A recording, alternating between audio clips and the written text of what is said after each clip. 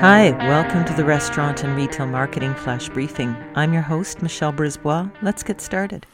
If you've been wondering if TikTok is of value to restaurants, well, here's something from Restaurant Dive. A survey of 701 people who use TikTok found that 36% of TikTok users order from restaurants after they see them on the app. So interesting research here. They also found that 55% of survey users said they wanted to visit restaurants because the videos of the food looked appealing, and 51% of users said they visited restaurants because of new menu items featured in the videos.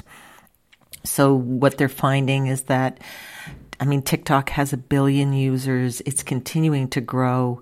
It's not going away anytime soon. So as you look at your strategy for 2022, you might want to look at having someone on your team who's familiar with TikTok.